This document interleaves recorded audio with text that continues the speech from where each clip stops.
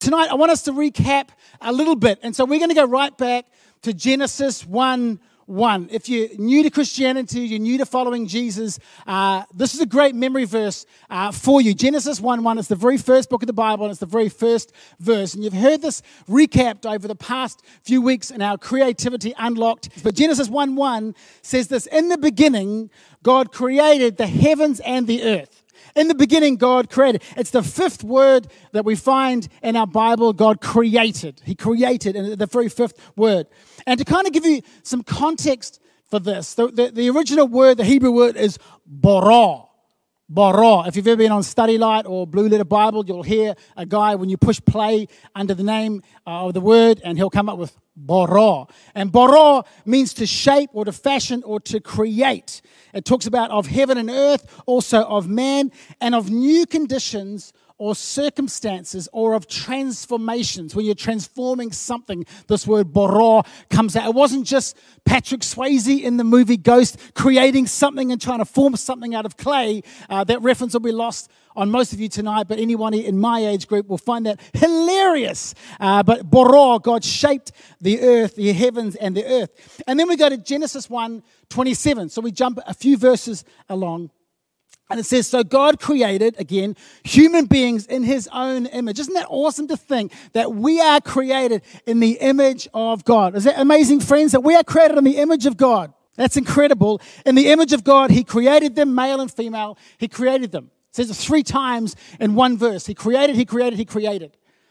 And then in Ephesians 2:10, to give you a New Testament scripture for this as well, it says, for we are God's masterpiece. Think about everything that God has ever made and ever created, and he says, we are his masterpiece. We are the most amazing thing that he's ever made. He created us anew in Christ Jesus so we can do the good things he planned for us long ago. We are his masterpiece, and he created us brand new to do something amazing in our world, to unlock something in somebody else's life. That's why he created us. So let me give you some context for this verse, because I want to kind of break down some of the terms that he uses.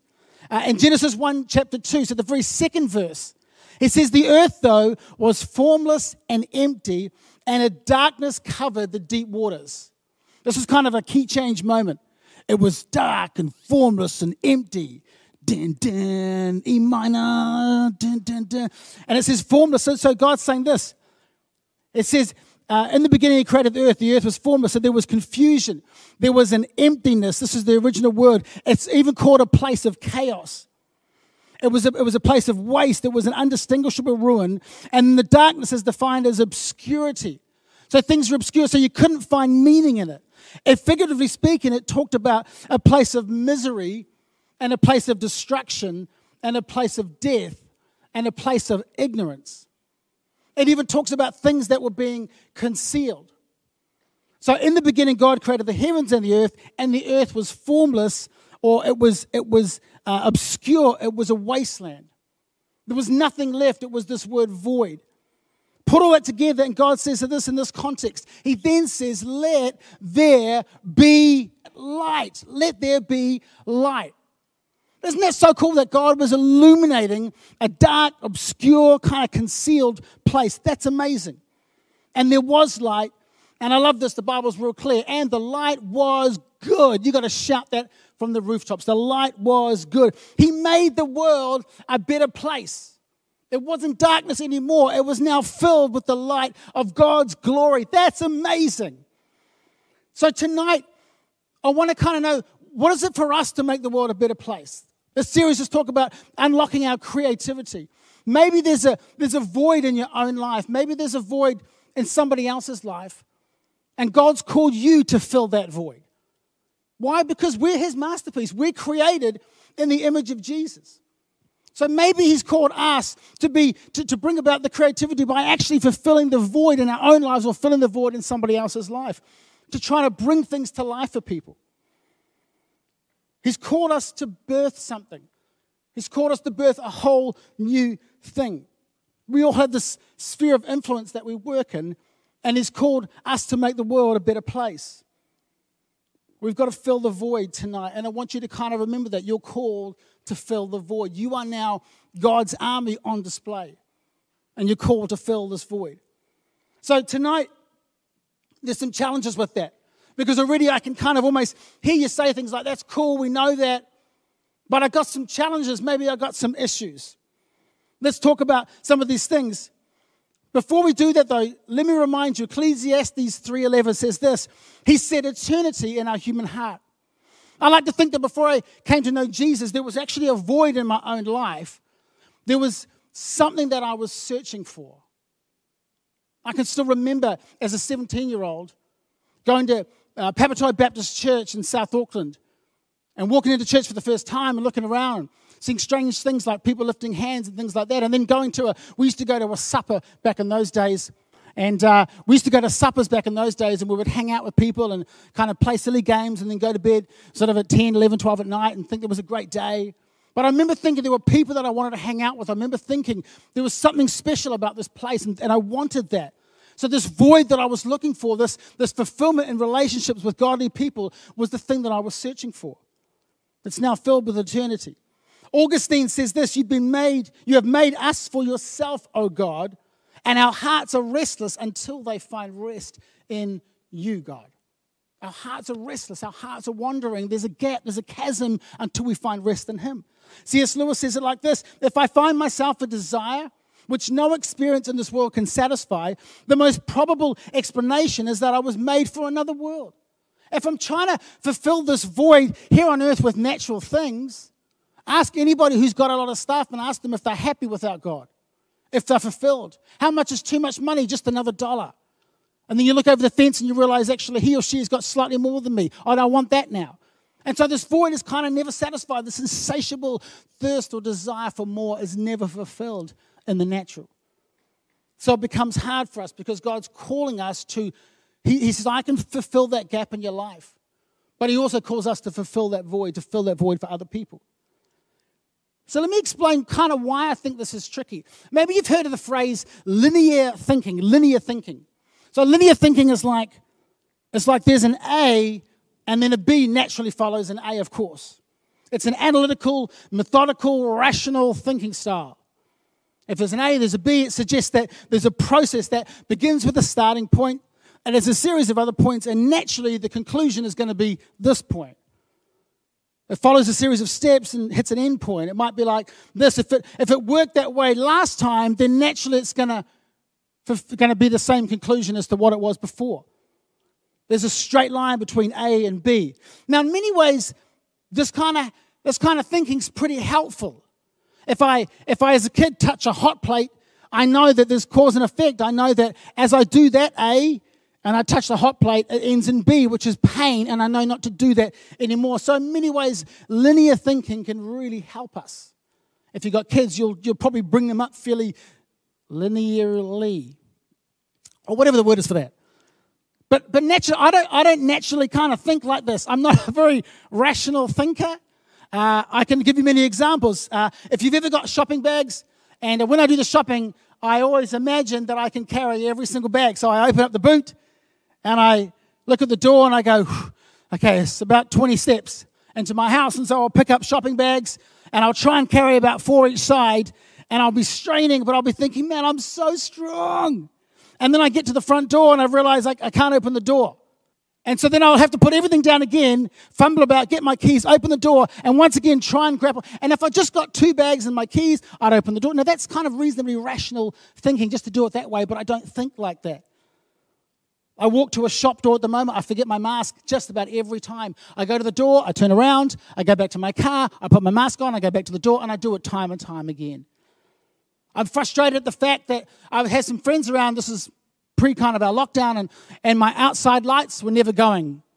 And I remember thinking we're sitting outside in the dark, and then I've got a very logical, rational friend, and he said, well, why don't you just turn the light on? I'm like, and he goes, I said, there's no switch. And he'll go, oh, the switch, and he'd never been in my house, and he goes, the switch will probably be behind that curtain there.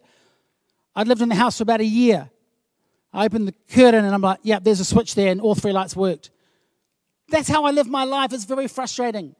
I'm not very logical. I watch my boys. I've got 3 boys. I watch them play sport.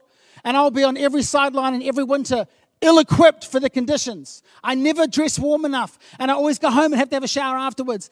And my wife just says to me, why don't you take a jumper?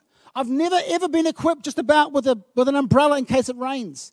I see people in bright blue sky with umbrellas, and I go, I don't want to be like that, though, because I think you've wasted your space in an umbrella, but then when it does rain, it rains on me, and somehow, because I've got a thick woolly jumper, I think it'll absorb the rain. It's real mental thinking.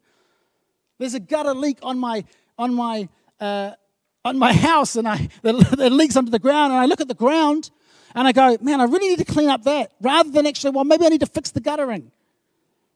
That's how I think all the time. It's not rational. I don't think from A to B. I don't think cause and effect. But let me give you a little passage in John chapter 5, and I love these scriptures because it's just an example about Jesus and the creative ways that he brings amazing solutions to people's lives. In John 5, he says this, 6-8. When Jesus saw him, this is the man who's by the pool of Siloam, and what would happen with the water would bubble up. The going theory was if you were the first into the pool, you'd get healed. And so on the context of this, in verse 6, we read this, Jesus saw him, and he knew that he'd been ill for a long time. So this man had been here 38 years. And he says to him, would you like to get well? Listen to his reply. This is like a yes-no question. It's a closed question. And he says, I can't, sir, the sick man said, for I have no one to put me into the pool when the water bubbles up. Somebody else always gets there ahead of me. And Jesus replies, he told him, stand up, pick up your mat and walk. Stand up, pick up your mat and walk. Now, I want you to focus on the two words, I can't. He says, do you want to get well? Listen, I don't know if you've been struggling with something for 38 years. Some of you I know haven't been alive 38 years, maybe 8 years. And Jesus says, do you want that thing fixed? And your reply is, I can't, man. There's a problem. There's a problem with that reply. Because surely the main reply from this man's got to be, yes. Like, are you crazy? Of course I want to be healed. I've been there 38 years. But he's trying to connect A with B. He's saying to Jesus, who he doesn't know at this point is the Son of God, he's saying, no, sorry, I don't know who you are, but you don't understand my situation. You don't understand that, you don't see what happens here. Because when the pool bubbles up, I've got to be the first in there, and I'm never going to get there because my legs don't work. And he's saying to Jesus, no, B follows A. That's linear thinking. He's probably never even seen anybody healed. I don't know. This wasn't a pool. This was a pagan pool. And probably no one's been healed, but somehow it's been handed down maybe from generation to generation that if you're the first in there when the water bubbles, you're going to be healed. And so they all lived in this hope. It's an example of circular thinking. The circular thinking is this. Listen, it's a conclusion that cannot be proved true or false if it always arrives from a false premise. So if your thinking's wrong to start with, the end result doesn't matter. If he didn't figure out this was Jesus, the Son of God, it doesn't matter what he thinks about the pool. That's cool for us to think about. Because right now you might be in a situation and you're going, oh, but that can't work. See, part of the creativity is going, actually, it's not about necessarily thinking about the most creative solution. It's thinking about the person who gave us the creativity in the first place. Maybe that can work. Maybe if I focus more on Jesus, maybe if the man knew whom he was talking to, he would recognize, actually, this is the Son of God. This is the Messiah. He's the one that can heal. He wasn't focused on the problem of not getting into the pool. He was focused on the fact that he was missing Jesus. And that's really the essence of the story. Imagine living in a world of false dawns. Imagine waking up every day and thinking, actually, there's no hope for me because I'm never going to make it to that place. I'm never going to be like that. I can't, I won't, it's not going to happen. I've prayed, it didn't work, nothing's working. There's confusion, there's concealment, there's darkness, there's chaos, there's a void, and it's never going to get fulfilled. Jesus doesn't say anything special to the man. Doesn't even lay hands on him. For all us religious people, what? For all us pastors, we're going, what did he do? Imagine if we come down, hey, there's a whole big altar call, and we just go, okay, stand up and walk. You're healed. I don't know what your problem is, but you've been healed too. No laying on of hands. He doesn't even mention God. He says, just get up, pick up your mat, walk away. He doesn't disrespect the man's lack of faith. He doesn't tell him it's the wrong answer. It's an incredible story. But Jesus was there, led by compassion. He knew there was a massive void in this man's life. He must have been led by empathy, realizing this guy's been here 38 years with no hope and no hope of getting in this pool. He will literally die here if I don't intervene. And he walks past everybody else to this day. I don't know why he does that. But I know he doesn't think from A to B. I know that he works with a whole bunch of different variables that I don't understand all the time. But I do know that he's told the man to get up and walk, and there was a miracle that day. He fills the void that was in front of him, and he brings light to a very dark situation for this man. So try and follow Jesus' logic here. Look at the rich young ruler. Look at what Jesus does here. Matthew 19:21, Jesus says to him, this guy asks him, what have I got to do to be perfect? He says, I follow all the commandments. Like he's that guy in your friendship that's always right about everything. Right now, no, don't put the person's name in the chat. But he says, if you're perfect, if you want to be perfect, go. Sell what you have and give to the poor, and you will have treasure in heaven, and come, follow me. And we read on, it says the man walked away sorrowful because that was the only thing he couldn't do. Ironically, he said, I follow all the commandments. But then Jesus pointed to the fact that if you sell everything, he says, well, actually, you don't. You don't put the Lord God you first. You don't even follow the first commandment because actually you're putting money in your possessions before God. You're making those an idol. And he says he went away sorrowful. He's the only guy in the Bible who would tell us to sell everything, give to the poor. One time he does it from what we can read of Jesus' accounts. What about the centurion servant? The Roman centurion comes up to Jesus, Matthew 8:8. And he's saying to Jesus, he says, I've got this slave who's sick and dying. He goes, can you heal him? And Jesus says, yeah, let's go to him now. And he says, no, you don't need to go there. He's like, I realize that you're one who's under authority. And I know what it is to be under authority. You just need to speak the word and he'll be healed. Jesus talks about this man's amazing faith, and it says, and instantly the man was healed that very moment. Jesus messes with us so much, he doesn't even go to the man's house. This is done.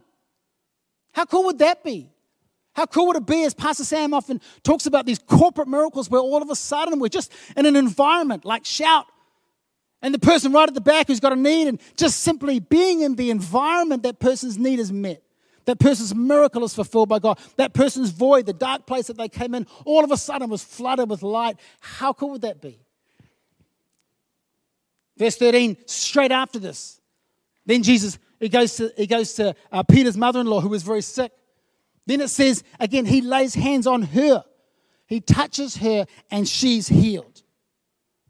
So again, another different response to Jesus' miracles. It wasn't very linear. It was all over the place. Then we read about the woman with the issue of blood, recorded in all three of the Gospels, all three. There's four of them. But in three of them, he records it. It says the lady simply fought to touch Jesus' cloak, and all of a sudden, Jesus turned around and says, hang on, this power's gone out of me. He says, you're healed. Amazing. And it says it was her faith. He says, because of your faith, you're healed. Again, four different responses. Jesus was incredible.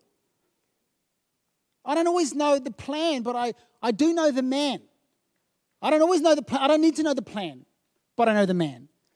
Maybe you don't feel like you're able to birth something. Maybe you don't feel like that void that you have in your own life is too big to fill. Somehow it's undermined by the void that's kind of evident in your own life, and you feel like, yeah, but Jake, it's fine for you or it's fine for somebody else, but you don't know what I've gone through. You don't know where I've been. Somehow you've been maybe disqualified and you're feeling like, I'm not qualified to do those things. What would I say? What would I do? Maybe you're haunted by the decisions in your past and you realize, and the devil keeps flashing them back to you, and he's saying to you, you're a bad person, you've done this stuff and you're condemned. But then we know that none of us are condemned. We know that God convicts us, he never condemns us. And so we're kind of in this place where there's this void, and God's called us to fill it. He's called us to use the gifts that we have, that he's given us to fill this void for other people. Let me introduce you to this concept. I did 5 years of Japanese in high school. 5 years of Japanese. 5 years I'm never getting back. And I can say my name and a few other things. I can remember most of my hiragana and katakana and a few kanji. And anyway, I studied Japanese, and we were taught about this concept of kintsugi. Kintsugi. And kintsugi is the Japanese art of repairing broken pottery by mending the breakage. They would use this lacquer, and they would add to this lacquer either gold dust or silver or platinum. And so you might, it was talked about in the 15th century, this famous shogun broke a famous bit of pottery and he sent it to China to get fixed. And it came back and they sort of crudely fixed it with these staples. And he wasn't really happy with what he saw, and he thought, I can do better than that. And then he fixed it with this gold lacquer, and probably on your screen now you might see an image of this kind of pottery.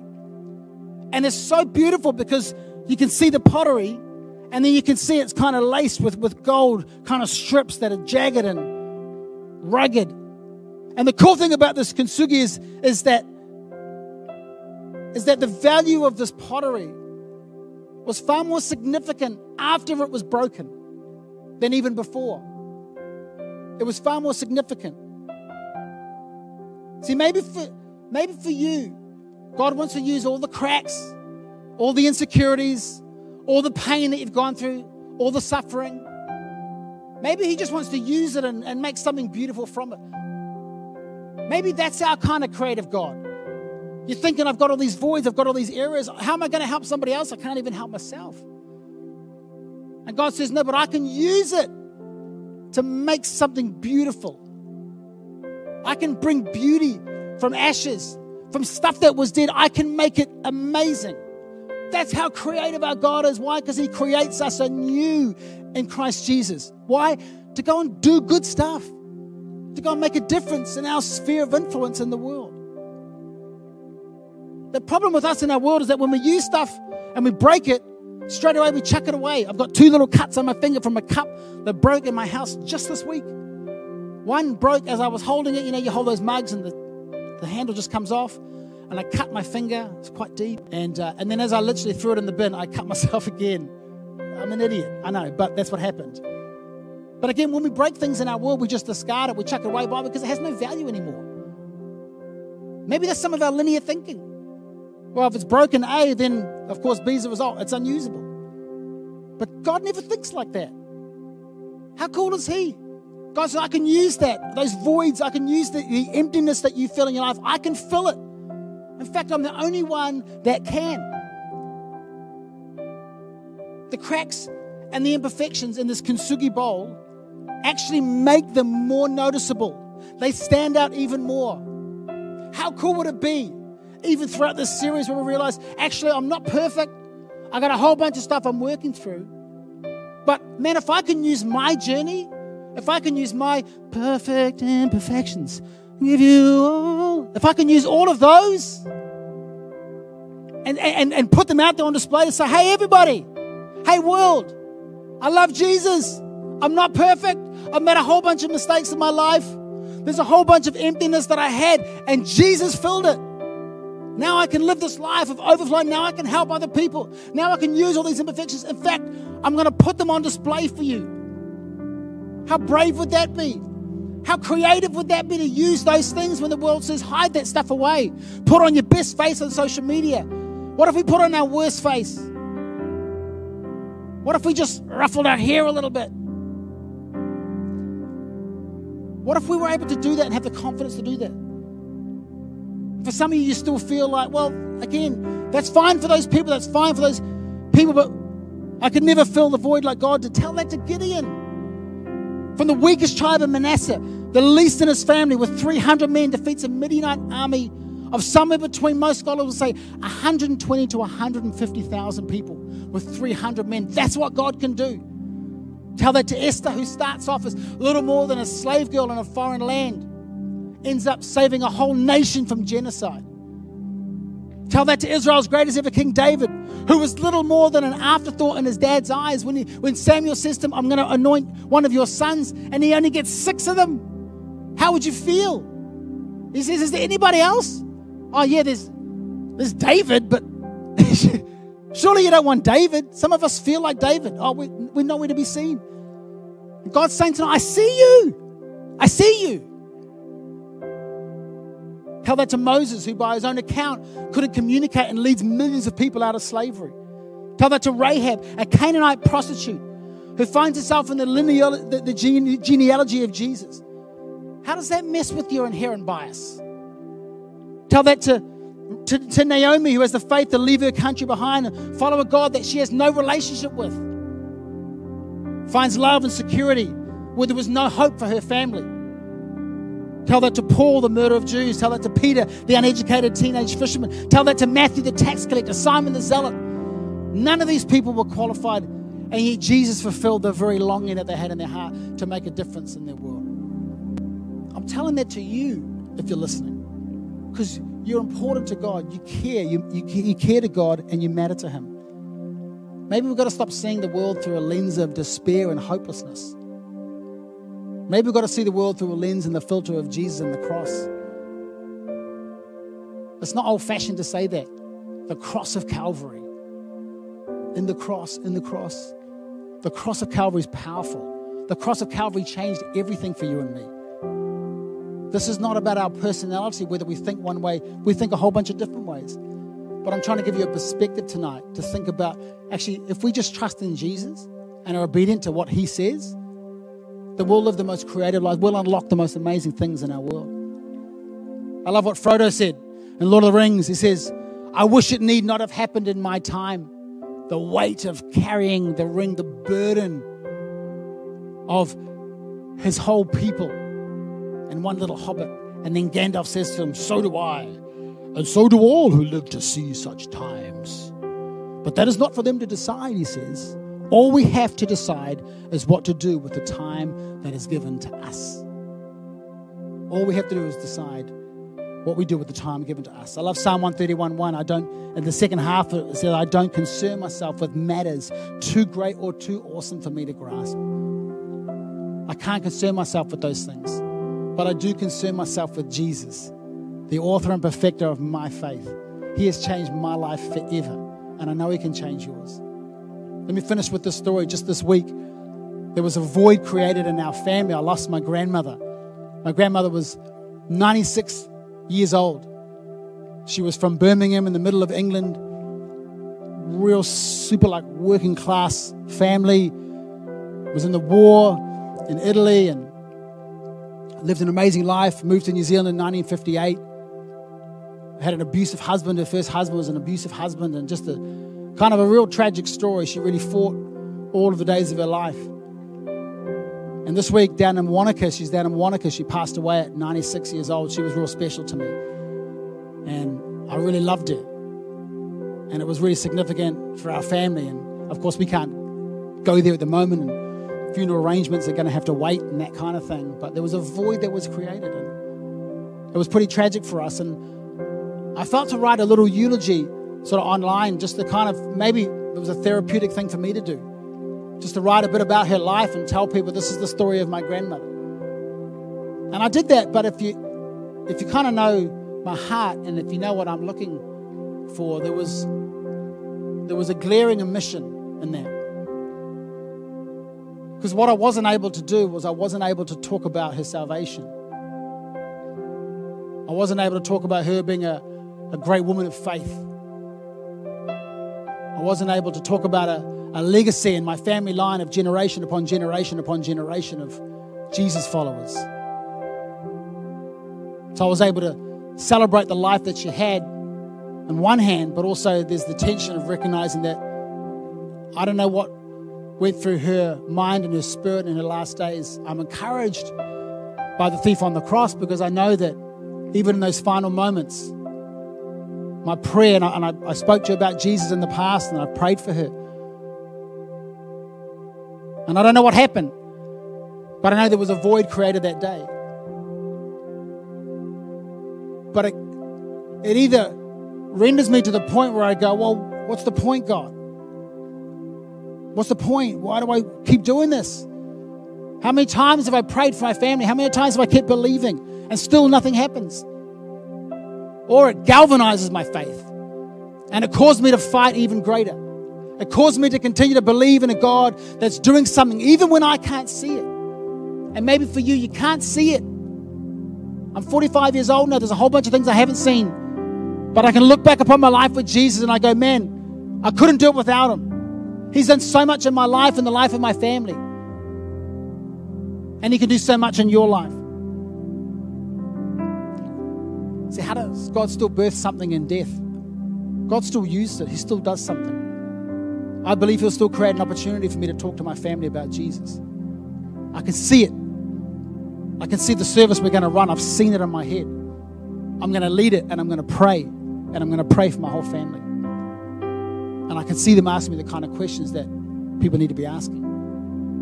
You see, there's a void in people's lives. There's a vacuum that only Jesus can fill. And friend, listen, as we close, and maybe this has stirred something in you. I pray it has. I pray that through this kind of medium tonight, you've been able to somehow connect your life with Jesus. Maybe you know about him. Maybe you've heard about him. Maybe your friends asked you to come online. Maybe you're clicking through from somebody's link and you don't know where you found yourself, and there's this guy with big shaggy hair talking to you about Jesus. That's cool. Welcome. But what we're going to do now is we're going to pray. And listen, if you've never given your heart to Jesus, if you've never asked him to come in and fill you from the inside out, I want to pray a prayer with you as we close our service. It's a prayer of faith. It simply means that it doesn't matter where you've been, doesn't matter what you've done, but Jesus is the only one that can fulfill the void, the gap, the emptiness that you're feeling in your life right now. He can give you purpose. He can give you hope. He can give you a future, friend. But how about you pray with me? Come on, if you want to give your heart to Jesus, let's all pray this together. Dear God, today I open up the door of my heart, give my life to you. I thank you, Jesus, that you died for me so that I might have life and have it to the full. And today, God, I accept your free gift of salvation. I thank you, Lord God, that you love me, that you sent your son Jesus to die in my place so that I might have life. I recognize it's not through what I can do. I realize it's not through how I can continue to do stuff to somehow gain salvation. But tonight, God, I thank you that it's a free gift and I accept it into my heart as Lord and Savior. Thank you for washing me clean of my sin. Thank you that in you, behold, your word says I'm now a new creation, a masterpiece created in you to do good things. And so tonight I thank you that I'm now a child of the King. In Jesus' name I pray. Come on, and everybody said amen.